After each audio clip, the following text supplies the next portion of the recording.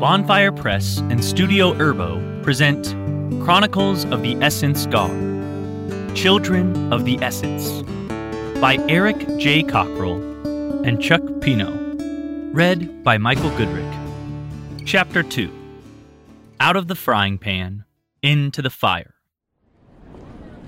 In the small town known as Villa del Carmen in Formosa Province, Argentina, it was a busy market day. Most of the town had come out to buy, sell, or more often both, products to anyone that had come through the small town.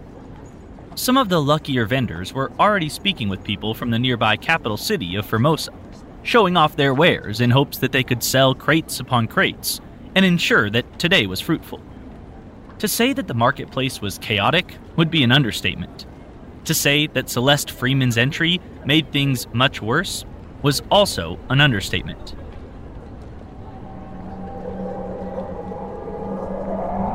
The wind kicked up near a stall of caged chickens, which sent the flightless fowl into a feathered fever pitch of squawks. The cages rattled and shook, the owner hissing at them for silence as he attempted to broker a deal with a local. The wind grew slightly stronger, and then expanded out into a small blast that knocked 2 cages over, sending several chickens rushing away for freedom. In the center of the cages, as the farmer rushed to retrieve his livestock, sat a teenage girl from San Francisco. Her brown hair had been brushed out and fell down well past her shoulders. She had changed from the sweatpants and t-shirt into a nice pair of yoga pants, which she felt looked better and showed her off in just the right ways, and a nicer t-shirt which dipped into a slighted V that was tied up loosely with a bow from brightly colored strings. The closest to sensible she had come in her choice of dress was the runners she wore, choosing those over a cute pair of sandals that she knew just wouldn't work. Shifting out slowly from under the weight of the now empty cages, Celeste stood up, using the wooden walking stick to help her. She pushed a small path out of the way and was immediately met by an irate merchant who was screaming a string of foreign curses at her, his arms flailing about in anger and frustration. She couldn't understand a single word he said, but if it were her, she would probably be cursing too, so she could only assume that was what was happening. The man grabbed her arm and began pointing at the mess that was his stall. She could feel anxiety taking over as she tried hard to catch her breath. Her vision became a faraway stare as she struggled for focus. She looked away from his angry visage to try to get some sense of clarity, but that was lost as a crowd had now grown, watching the two with great interest. Everything here made her feel out of place. The clothes, the mannerisms, the language. She could barely pick up a single word being screamed at her. Barely. One word was shouted repeatedly as the man tightened his grip on her arm, shaking her now. The word and the pain awoke her from her stupor, and she found herself staring at the red-faced man. What did the word mean? She had taken Spanish, but at the time she didn't see it affecting her life in any way. When would she need Spanish? Right now. The word was dinero. She mumbled it to herself, which slowed the man as he began to look at her quizzically. Dinero, dinero, dinero. Sí, dinero. Tienes que pagar. The man was insistent, but she was still focused on the one word she was sure she could translate. Dinero. Money, she said aloud, excited. The locals looked at her strangely, unable to understand the word she had said. Why were they surprised? She was obviously American. Her clothes were so different from theirs, and if you just looked at her... That was when she looked down at herself, and then out into the crowd. Back home, there were a plethora of different races that lived together, but here, everyone was dark-skinned, but like herself. She could have easily been some silly girl from a nearby city who had wandered off and gotten herself into trouble. And now, here she was in a village full of Spanish-speaking people, one of whom she had troubled enough that he was demanding money from her. Money she simply did not have. The man had loosened his grip upon realizing that she didn't speak the language, and she didn't know what was going on. He was attempting to explain things to her, but it didn't matter. She hadn't learned near enough to make out what he was saying, and it all seemed to come down to the fact that he felt she owed him money.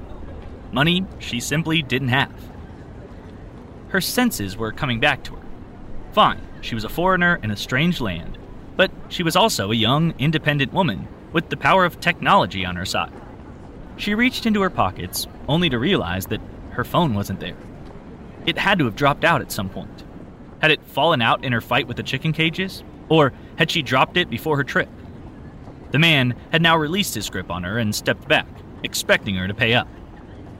She was running out of possibilities. She had no money.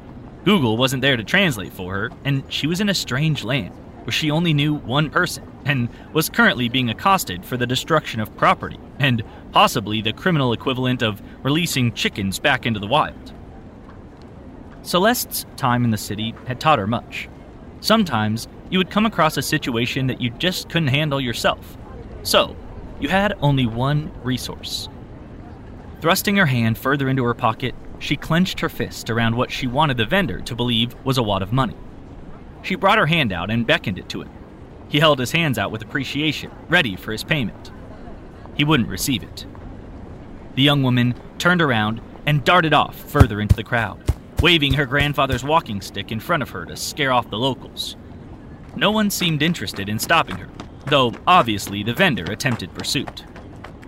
Not knowing the village at all, the young woman almost immediately found herself completely lost. Though, to be fair, she never truly knew where she was in the first place.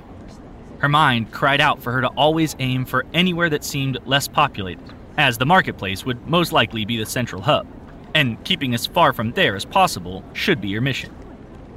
At no point did anyone try to stop her, though they were all surprised by her presence and need to press past them. She soon found herself ducking into a small alley between a row of homes that she could only imagine would be similar to small apartments back home. It actually had her thinking of a tiny home that her cousin Tristan had talked to her about some years back. Supposedly, the apartments in New York City were tiny. She hoped to find out herself, but first she would need to find her way out of Argentina, if she had in fact ended up there, as she had attempted. Sitting in the cool shade of the alley, the girl slumped against a wall and cradled her face in her hands, letting the family heirloom that had brought her here fall to the ground next to her. How stupid am I? She asked herself in frustration. I stole a family treasure, teleported to a faraway foreign nation where no one nearby is likely to speak English. I brought no money, forgot my phone, the one thing I could use to get help or translate for the locals so I could find my way. And all for some guy I met on the internet that was interested in the same stupid crap I am? Celeste had always considered herself an intelligent woman. She did well at school, was on track to join her mother as a future Berkeley alum, and tended to make good choices. This entire debacle was not a good example of how she had led her life up to this point. Why did she do this? How was it so important to her to help this person who, besides many amazing chats on the internet, was a complete stranger? Allowing her hands to slip from her face for a moment, Celeste stared down at her mother's prized possession. She ran her fingers along the smoothness of the wooden stick that had captured her curiosity since she was a little girl. What she enjoyed most about it, besides its mysterious qualities, were the bumps and irregularities in the walking stick. It wasn't exactly gnarled, but it wasn't completely straight either. This piece of wood wasn't mass-produced in some factory made out of glue and wood chips and dust. This stick held its own history. Her fingers wrapped around the staff, and she took a long, relaxing breath. The people who had used this before her, Grandfather Roland, Uncle Andrew, maybe Barnabas and Uncle Rick, hell, even her mother. Some of them had probably been in similar situations where they were in over their head, but the staff was still here, not lost because they had protected it with all of their beings. She couldn't let this end here in some alley in the middle of nowhere. She had spoken to Andres because he had answers, because he was excited to learn about the essence as she was. She wasn't giving up now. She couldn't. Looking up, she saw clotheslines that hung from window to window across the alley. She had seen old movies and cartoons that had similar scenes laid out. She hadn't expected to ever actually see it. Reaching up, she grabbed a fairly nondescript brown robe that she could pull over her. She was too easily spotted in the clothes she had on and had to blend in. She didn't like the idea of stealing from the poor, but this was her only chance to mix in with everyone else and find Andres. That was the other thing that was beginning to bother her. She had seen pictures of him, yes, but was it actually him? She'd seen the Catfish movie enough to know that luring people in with handsome pictures was a fairly normal thing on the internet. Of course, people having information about the Essens wasn't normal, but that didn't make this any less worrisome. Through her robe, she could hopefully spot Andres rather than needing him to pick her out of a crowd. After the commotion she had made in the market, walking around as herself didn't seem like a great idea. Being able to enjoy the town as a local was a completely different experience. There were many friendly nods. No one seemed to be turning from her in fear.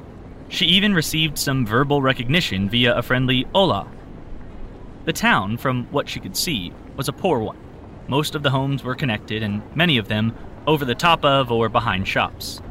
The clothing was all fairly simple, but there was something about this life that was so alien to her, and yet comfortable. No living up to other people's standards, looking a certain way to be accepted, or having to beg your mom for the newest shoes to be accepted. Celeste Edmund Freeman could almost feel herself maturing. At least, that's what she was telling herself as she walked through the streets, scanning the faces of the locals, while not trying to look like she was scanning the faces of the locals. Earlier that morning, she had been a 17-year-old girl excited to see her older cousin and have some cookies. And now, she was in the heart of Argentina, strolling through a small town like she was one of them. "Celeste, is that you?" A taller, athletic young man who looked to be in his early 20s bent down slightly to look inside of the hood she was attempting to hide herself with. He had short, curly brown hair that seemed to have a life of its own, and tanned skin that glistened from the heat of the sun. Despite being one of the tallest girls in her class, the man stood almost a head taller than she did.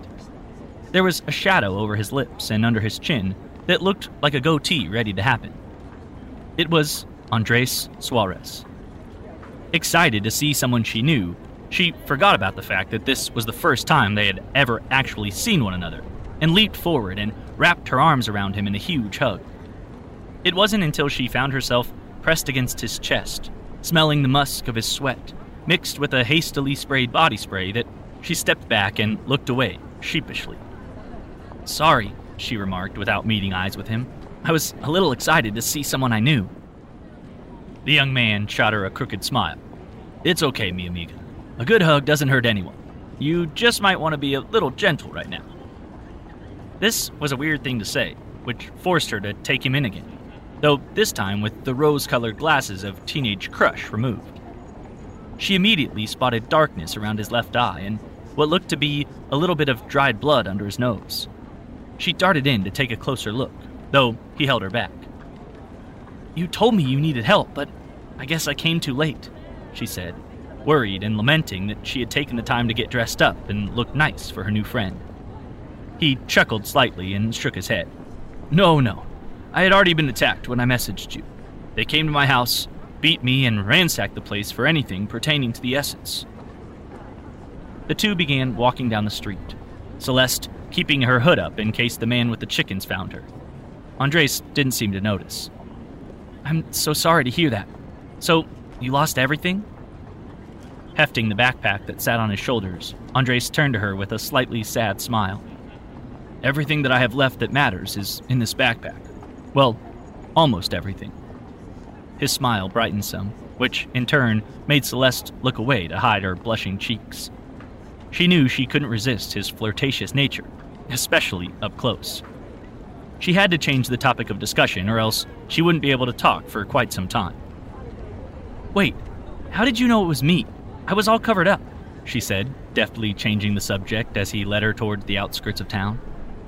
"The fact that you were covered up and hiding in a town where everyone is dressed for the hot weather is precisely one of the biggest clues. The other being your $100 sneakers," he said with a laugh, pointing down to her feet. The young woman could feel her eyes dart downwards and then close in embarrassment. How did she not consider that for even a second? Andres stopped, looking down the long road and then back to Celeste. "This is the route to the place I was talking about. I brought along some snacks and survival gear. Is there anything else you need before we continue?" Celeste lifted the walking stick and shrugged. "I didn't bring much else besides this. I guess I was too excited to come and help," she admitted sheepishly. Andres eyed the wooden staff with great interest. He took it all in silently for a while as they walked. the road twisting and slowly being overtaken on either side by jungle. The sights and sounds of the village were being left behind when he spoke up. "Do you think I could hold it?" he inquired, his curiosity getting the better of him. Without consideration, Celeste turned, smiled, and handed him her grandfather's wooden walking stick. He took it gladly, holding it horizontally in both hands, staring down at it as they walked. She enjoyed watching him stare at it reverently, taking in all of the details as she had. That walking stick had seen times and places they probably never would, and it boggled the mind to consider it. Andres was thinking similar thoughts when he asked, "So, this is how you got here? You just imagined, and you were here?" She grinned knowingly. "Something like that, though I'm sure there's supposed to be more to it. Had I known exactly how to use it properly, I probably wouldn't have ended up in the middle of the market and created such a disturbance." He barely considered her words as they embarked down a long path that took them deeper into the jungle. He passed the stick back to her after a moment of examining the stone on the very top of the staff. The two continued with some small talk through their journey, though Andres often came back to ask more about the stick. He found that more often than not, his questions were answered by a blank look or a shrug of Celeste's shoulders. There was simply too much she didn't know about the heirloom.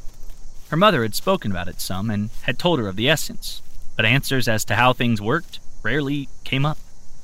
She wished she could answer the questions and apologized for her lack of knowledge, but Andres seemed not to be bothered by it. "Hopefully the answers your mother and my abuela refuse to give us will come when we find ourselves at the temple." His determination excited Celeste, as she kept a perfect stride with his longer legs, glad she had worn comfortable shoes for such a long hike. "I would love that. My family keeps so much of this a secret. How old do I have to be before they start treating me like I'm actually a productive member of the family who can be trusted with the secrets like everyone else?" she asked in annoyance. Andres stopped and took her chin in his hand, looking directly into her eyes. She was lost in his gaze, and he smiled down on her.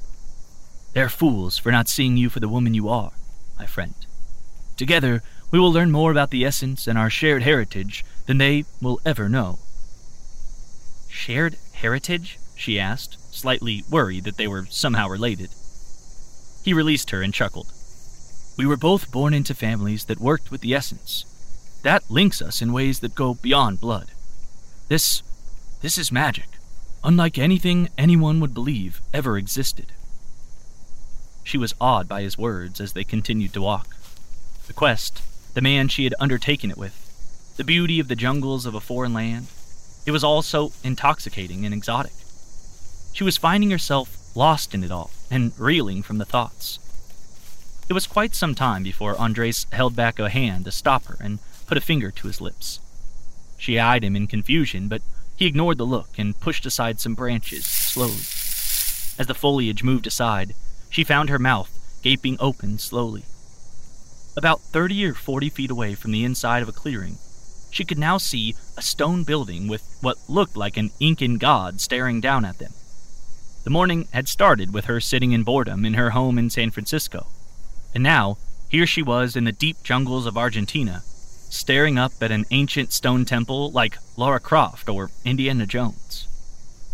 Andres slowly crept forward down what looked to be a cobblestone walkway to a large, open entrance. Celeste found herself watching, frozen from the bushes, excitement paralyzing her. That paralysis was only strengthened when Andres stepped upon a stone, creating an audible click that was very soon followed by a jet of flame that erupted from the mouth of the stone statue, directly towards the only friend she had within several thousand miles.